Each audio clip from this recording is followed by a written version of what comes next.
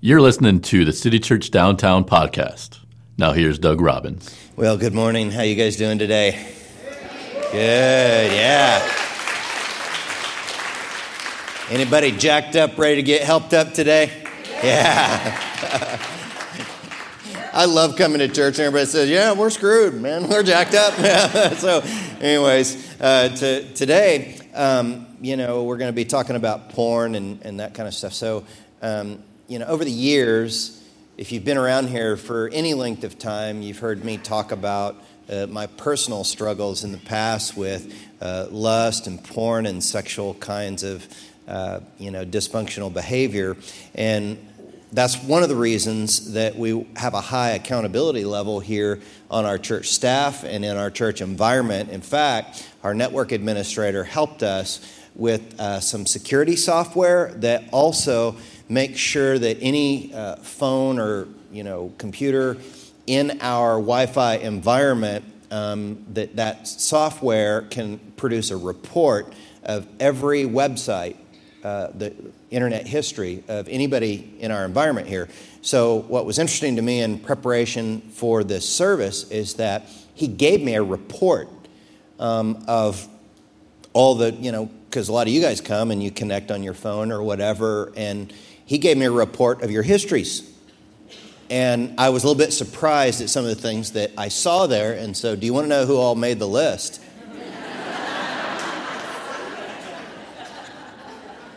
You know I'm totally jacking with you right now. You know that we don't have such software. But the moment of terror that some of you just felt is probably just a fraction of the terror that was felt by a woman we're going to study in the Bible together today. Look with me at John chapter 8, verses 3 through 11. As Jesus was speaking, the teachers of religious law and the Pharisees brought a woman who had been caught in the act of adultery. They put her in front of the crowd. "Teacher," they said to Jesus, "this woman has been caught in the act of adultery. The law of Moses says to stone her. What do you say?" They were trying to trap him into saying something they could use against him, but Jesus stooped down and wrote in the dust with his finger. They kept demanding an answer, so he stood up again and said, "All right, but let the one who has never sinned throw the first stone."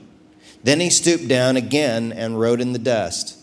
And when the accusers heard this, they slipped away one by one, beginning with the oldest, until only Jesus was left in the middle of the crowd with the woman.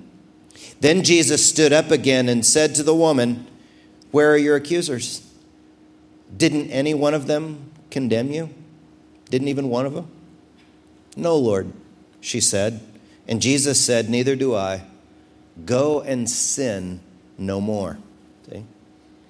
So if we're going to really be a church that helps the jacked up get helped up, then what we're going to have to do is embrace the truth that grace leads to growth. Grace leads to growth. Would you say that out loud with me, even those of you in the video cafe, when I point to you? You ready? Grace leads to growth. Now, here's the deal. A lot of people love the grace part, but don't ever really want to do what it takes to grow. See, the grace is the "neither do I condemn you."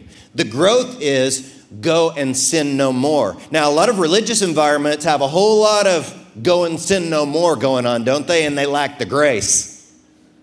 But they have to go together.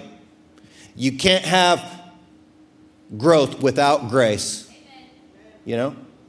So we got to have it, the grace first, because grace leads to growth.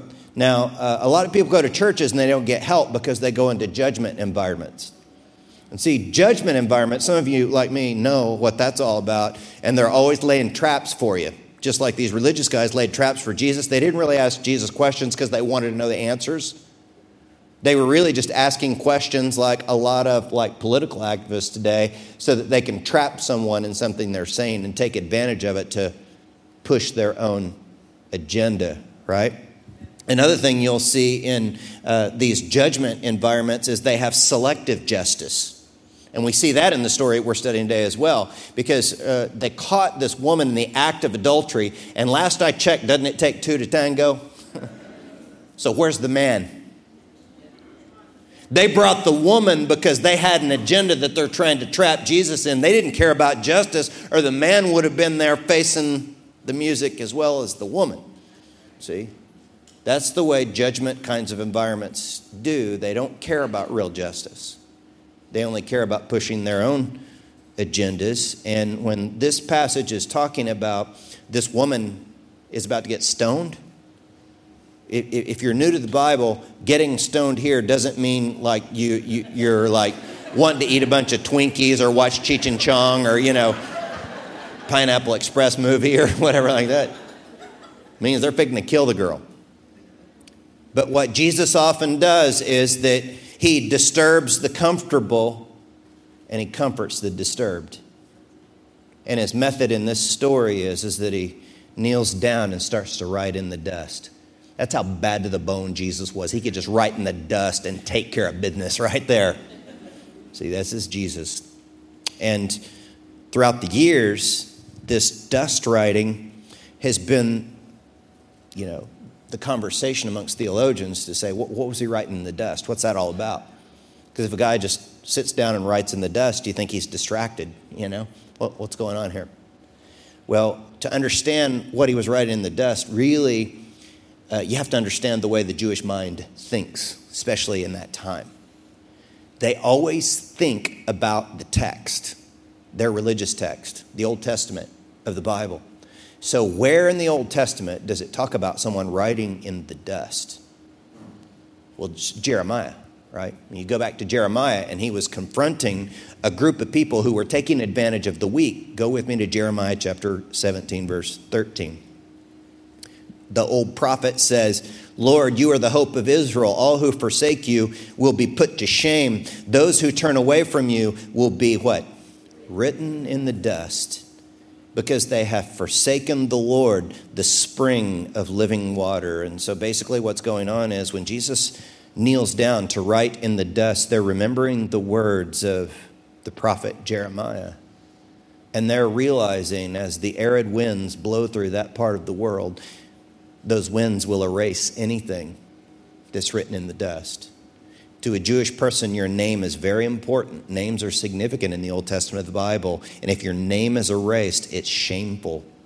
And so when Jesus kneels down to write into the dust, he's saying, if you take advantage of this woman who's down right now, if you judge her, you will be erased and put to shame, and your name will be gone forever. And so since we don't want to be erased around here at City Church, we have to learn the 5 facets of grace that leads to growth. Let me show you number 1. Grace that leads to growth involves your brain. Now, one of the things that's always fascinated me about Jesus' teaching is that he has this uncanny ability to be able to get people to use their brains and think. So when he confronts those religious guys in the story we're studying today, he asks them questions that forces them to think, to use their brains about what they're going to do and how they're going to act. When Jesus asks this woman who's been caught in adultery questions, it forces her to use her brain and to think. And the research shows us that pornography is a brain issue. It biologically and chemically remaps your brain. That's written about in a book called Wired for Intimacy, written by neuroscientist and researcher William Struthers. And he explains how pornography changes how your brain works, how we form memories, how we make attachments. And one of the illustrations that he gives in the book to explain this is of that 90s sitcom Friends. Remember the great theologians, Chandler, there, and Joey. And some of you perhaps remember the episode when Chandler and Joey got free porn service on their TV. And so they were afraid to turn the TV off because it might turn off the porn. So they'd been watching it for hours and hours and hours, and then they had to go about their day and go to work and all that. And when they came back home from work, they're comparing notes about how their day went. And Chandler says, Joey, you're never going to believe this. I went to the bank and I saw this really hot teller there, and she didn't ask me to go back in the vault and do it. And Joey says, oh, you're kidding. I know. I had a pizza delivery girl come and deliver me pizza. And she just gave me the pizza and took my money. She didn't even want to come in and look around the apartment and see how big the bedrooms are, And when it dawned on them how their brains had been remapped, Chandler says, man, we got to turn off the porn. We got to turn off the TV. Guys, our minds are being warped by this stuff. Women are not thinking about that all the time. I'm telling you, women, they're not. So let's remap our brains to health. See, the science of it is called neuroplasticity. And the good news is that through repetitive, healthy thinking and actions, we can remap our brains to be healthy again. And perhaps that's what Paul's getting at in Romans when he makes this really great connection between our bodies and our minds. Look at Romans 12, 1 and 2.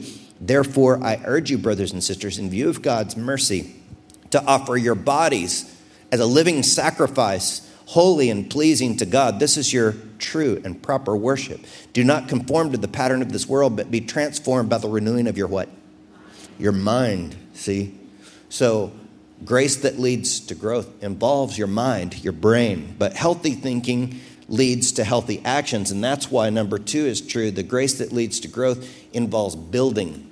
It involves building. Now, one of the things that we learn in the story of the woman caught in adultery is that those stones, those rocks, are not good building blocks.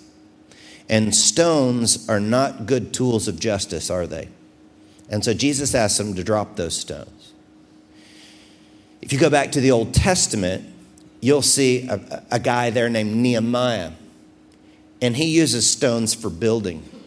He picks up the stones that were laying in rubble heaps in the ground because his city had been destroyed.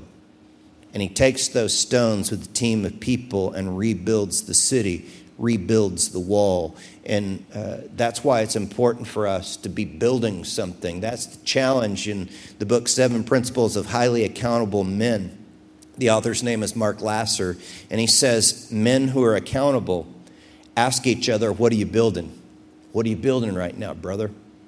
See, we need to take the energy we would have used on porn and put it towards building something positive. So for some of you, it's about building relationships. As men, we tend to isolate ourselves as we grow older, don't we? And how about we spend some of that time and energy on building good relationships, and someone asks you, hey, how come you have so many good and healthy friendships and relationships? You just think to yourself, because I don't waste all my energy on porn, but I take that same energy and build good friendships and relationships. For some of you, it's about building your health. See, it's like, someone comes up to you and says, hey, how come you're so ripped? How come you're so buff? People ask me that all the time. And it's like, how come? So you just say, you know why? Because I don't waste my energy on porn. I get to the gym, or I go take a walk or a jog or build my health, see, instead of building into a depraved mind. For some of you, it's like building at your house. You're always doing house projects, and people ask you, how come you're going to Home Depot or Lowe's all the time, doing all these projects around your house? And you're thinking to yourself, because I don't waste my energy on porn, I do something productive to invest in my biggest investment, my home, and make it a better place for my family. Others of you, it's your business. See, it's like you work a lot on your business. People say, hey, how come your business is going so well? Because I don't waste my energy on porn. I'm taking that same energy and building a business to generate more resources so I can be generous to people in need, so that I can provide for my family, so I can leave an inheritance to my kids. For others of you, it's like a ministry. You're building a ministry, see? And it's like someone asks you, well, how come you're always serving down at the church there and ministering to people? It's because you're thinking, I don't waste my energy hours and hours looking at porn, but I want to invest in people. I want to build a ministry where the kingdom of God is spread and furthered through my energy and efforts. So what are you building right now? When you sit down and you're tempted, think about, what am I building right now? And for some of us, it's time to get up and start building. Now, over the years, one of the questions I've asked the Lord is, Lord, how come I had to struggle like I did with this particular issue of lust, Because I was in church, and I was trying to grow spiritually, and I was reading my Bible, and I was praying, I was doing all this. How come I had to struggle so much? How come you didn't just snap your fingers and zap me, change me immediately? Well, I don't know the answer to that question. But I think part of the answer may be in the Bible in Psalm chapter 51, verses 8 through 13. And this is a passage written by David after he had committed adultery. Look what it says. David says, "Oh, give me back my joy again. You've broken me. Now let me rejoice.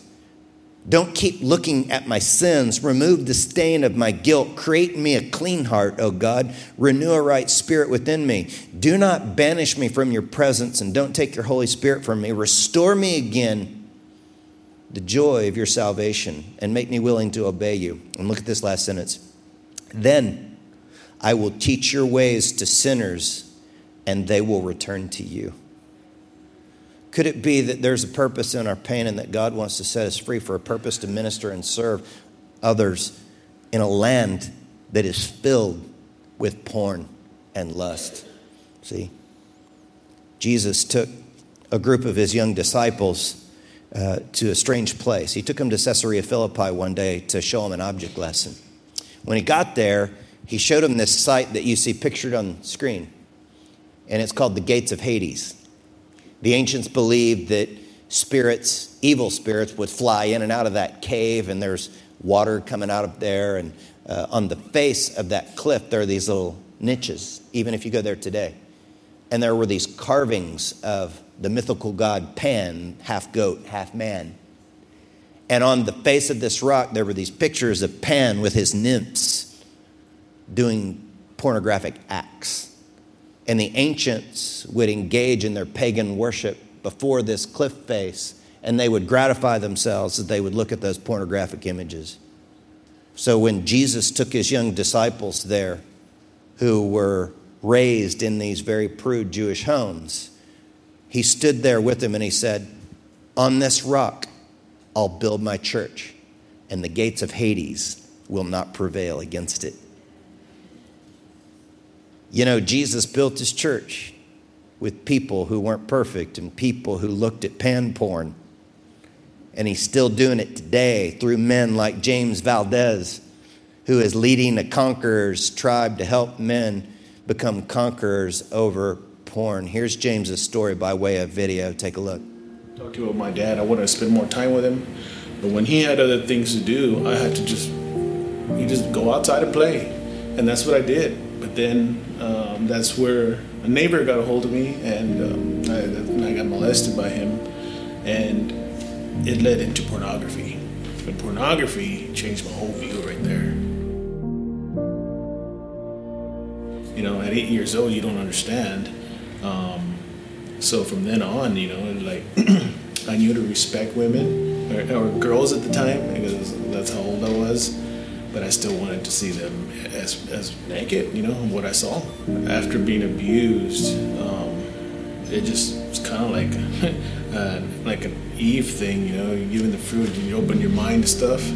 But for me, it was like, when I viewed that, it just threw me into total confusion and like, wow, okay, here's this side, and I know I'm not supposed to do it, but why does it feel good? Why does it seem like it's okay? It went from magazines to VHS to CDs to internet all the time, anytime. I knew something was wrong. I can tell because I knew I shouldn't be doing that. It got worse once I got into the rock bands after college. From there, I was out of control, man. But along with that came drugs, you know. If the girls were doing drugs, I was doing it just so I could be there with them. So, of course, being exposed to pornography at a young age and knowing what I wanted to see, and I knew that was going to happen. Sure, sex, drug, rock and roll, man. That I was in, you know. I started coming here, and that's when you probably started seeing me come around here. And then PTO is what really did it for me. Who knows what it could have done if it wasn't for God, you know, to get me out of that. God's word says, you know, if you're going to do something, you got to take the darkness and bring it into light. And He totally forgave me, and it told me, you know, at that young age, it wasn't my fault, and that no matter what, He loved me, and that was a big important thing in my life. And I was like, wow. And because I thought I would take that to the grave, I never said it to anybody, but you know, I'm so glad that I exposed it, and now I'll tell anybody what happened to me and how I got out of it.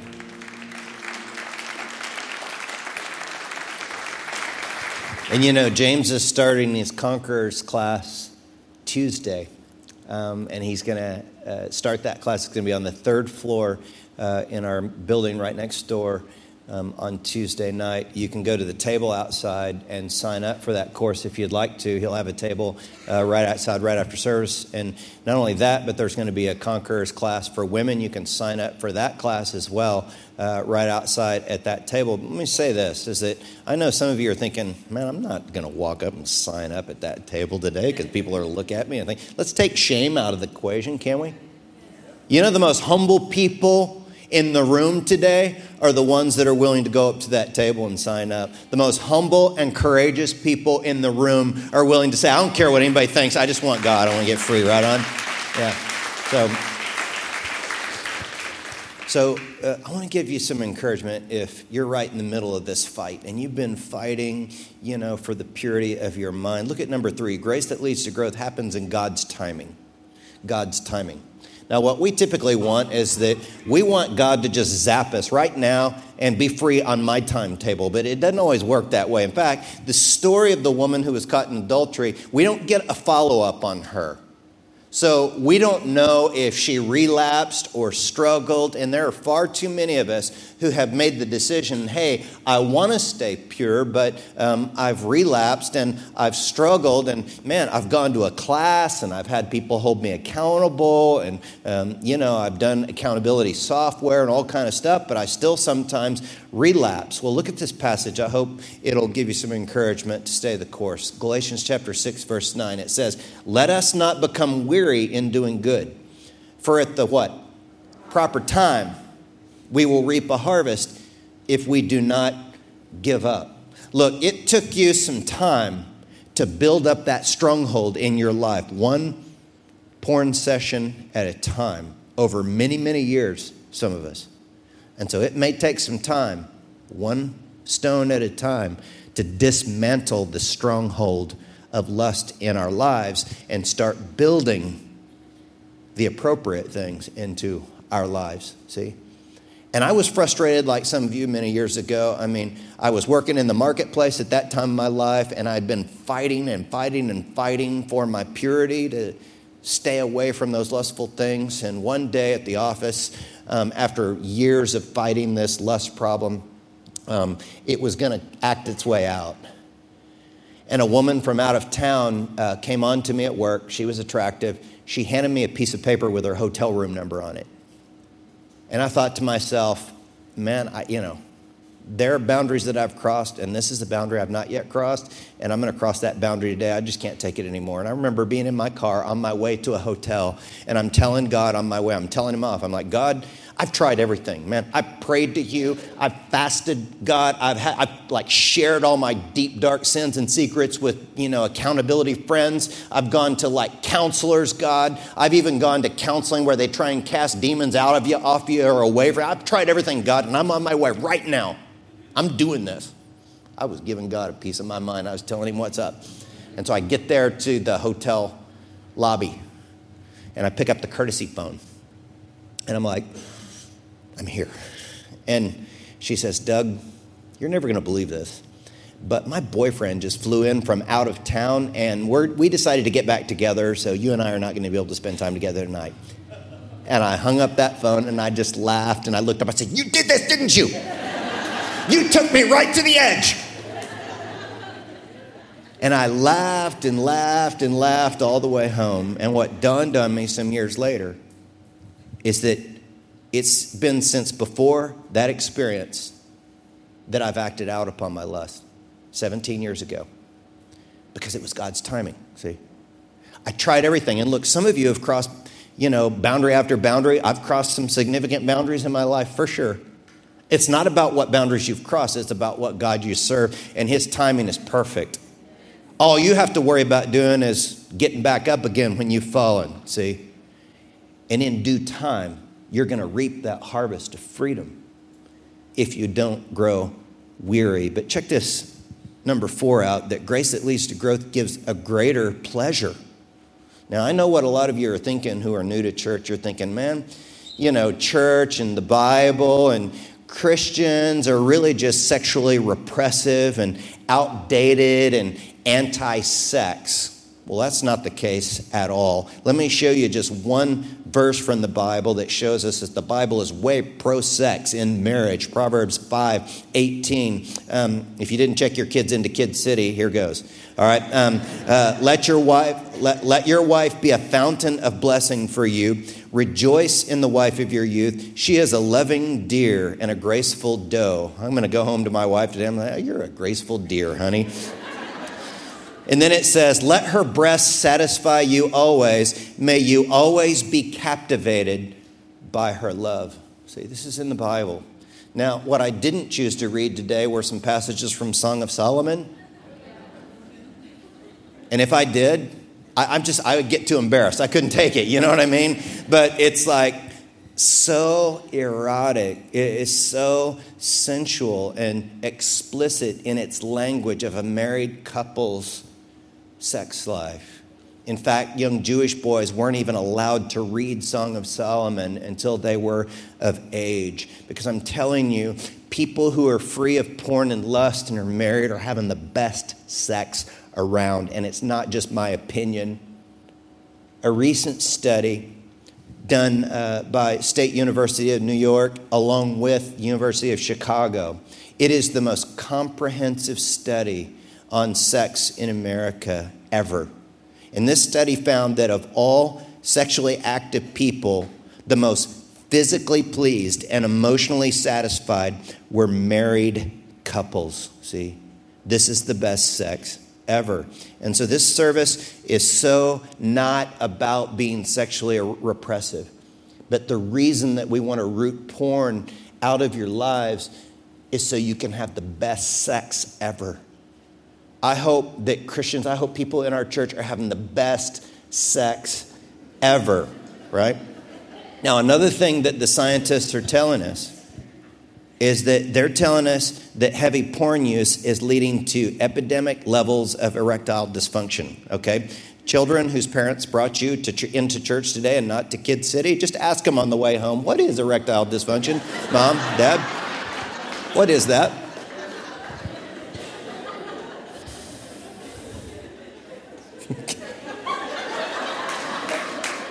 And here's what they're finding, is that the ED drugs are not helping on men younger and younger and younger.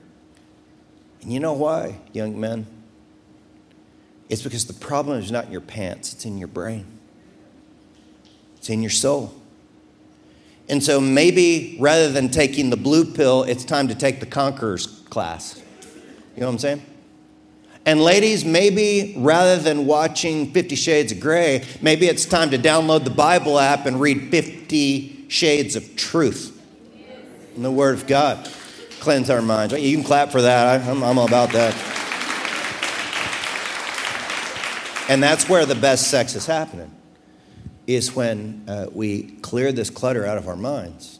Now, to have great sex is a great motivation to want to root out porn and lust from our hearts. But there is a greater pleasure that's greater than any sex that can be offered on this planet.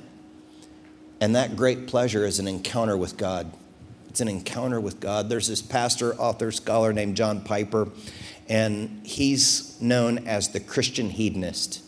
And what he means by that is that the greatest pleasure in life is the pleasure that comes from God. And he says that all of us at some level, we make decisions that we believe will make us the happiest and the most fulfilled in the long run.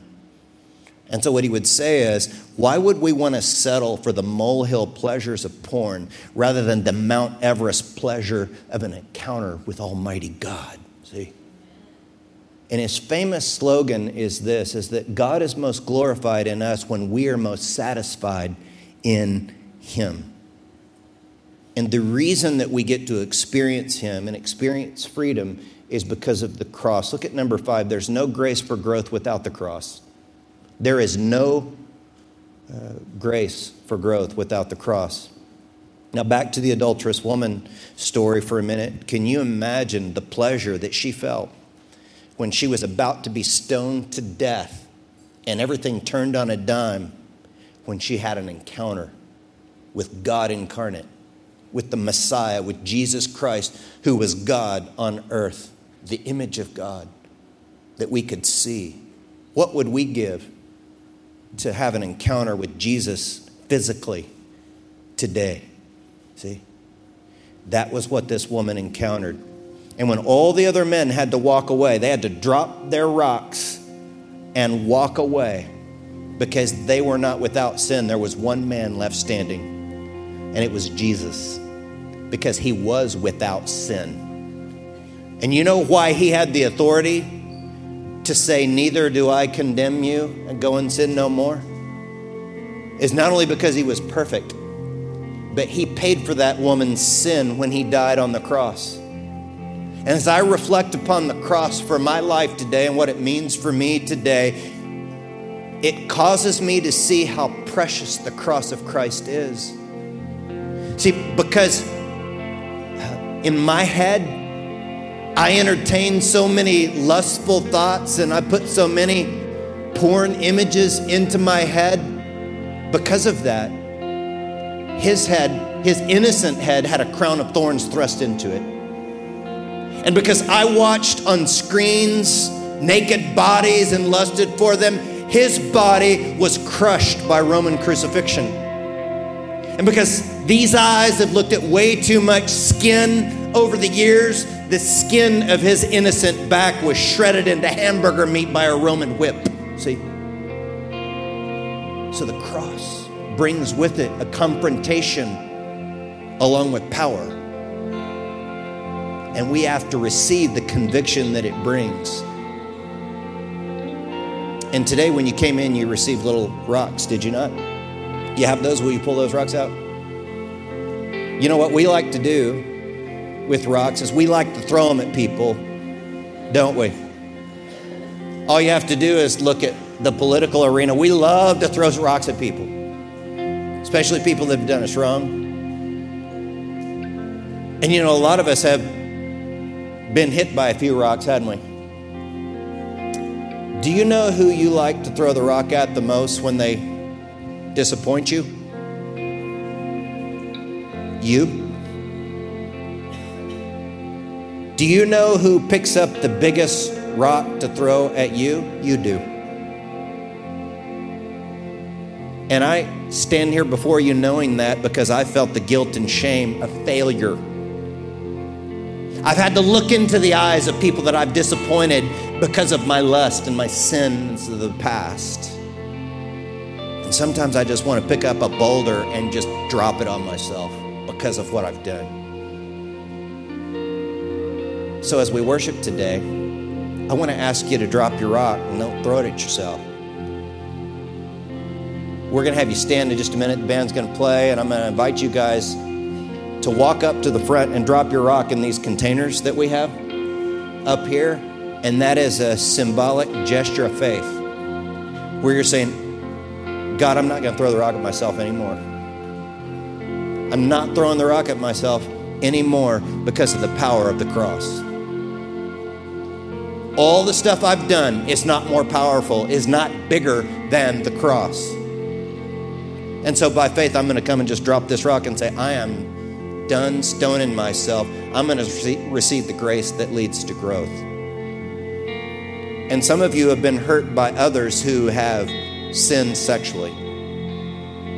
And you know, you're not going to find freedom in your heart until you're able to drop the rock.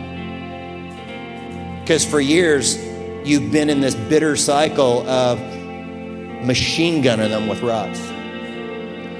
And maybe it's time today to stand up by faith and drop the rock in here and say, I'm not going to be enslaved to what someone did to me years ago anymore. I'm going to drop the rock and extend the grace that leads to my growth. So let's stand up together and by faith, let's bring those rocks and drop them. If you're in the video cafe, there's a space for you to do it as well. Those of you that are in the balcony, I know it's a little harder to come down the steps, but sometimes if you'll take that step of faith, it leads to a new sense of freedom. Let's worship together.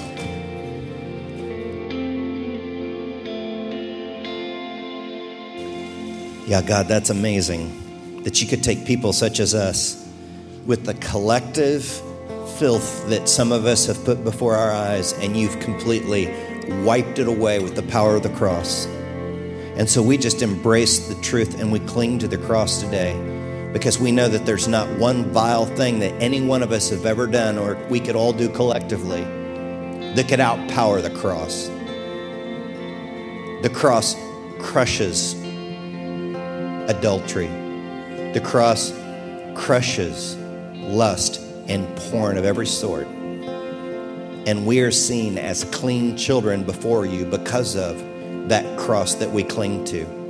And so because we've received your grace today, and we've said we're not of the people who are going to hang on to our rocks and throw them, you've given us the grace that leads to our growth. So as we move forward, God, I pray that 17 years from now, many in this room would say, I don't know exactly when I got free, but I just know that it's been since that day that we dropped rocks in containers at church that I haven't acted out. And we're claiming that freedom today. Father, I pray that 17 years from now, someone who has been so wounded by a spouse or boyfriend or girlfriend that's cheated on them, I pray that they look back and say, I don't know what it is, but I can't remember exactly when I got free, but it's like I do remember that day at church where we dropped the rocks in those containers, and I just haven't felt bitterness since then. I haven't felt the unforgiveness and the rage and the anger and the hurt in my heart. I can remember it, but for whatever reason, I just don't feel like I'm angry about it anymore. Thank you, God, for the cleansing and the very real freedom that we're experiencing in our hearts now because of the power of the cross. And so we pray all these things in the name of the Father, the Son, and the Holy Spirit. Everyone said, amen. Amen. Thanks for listening. For more information, visit citychurchdowntown.com.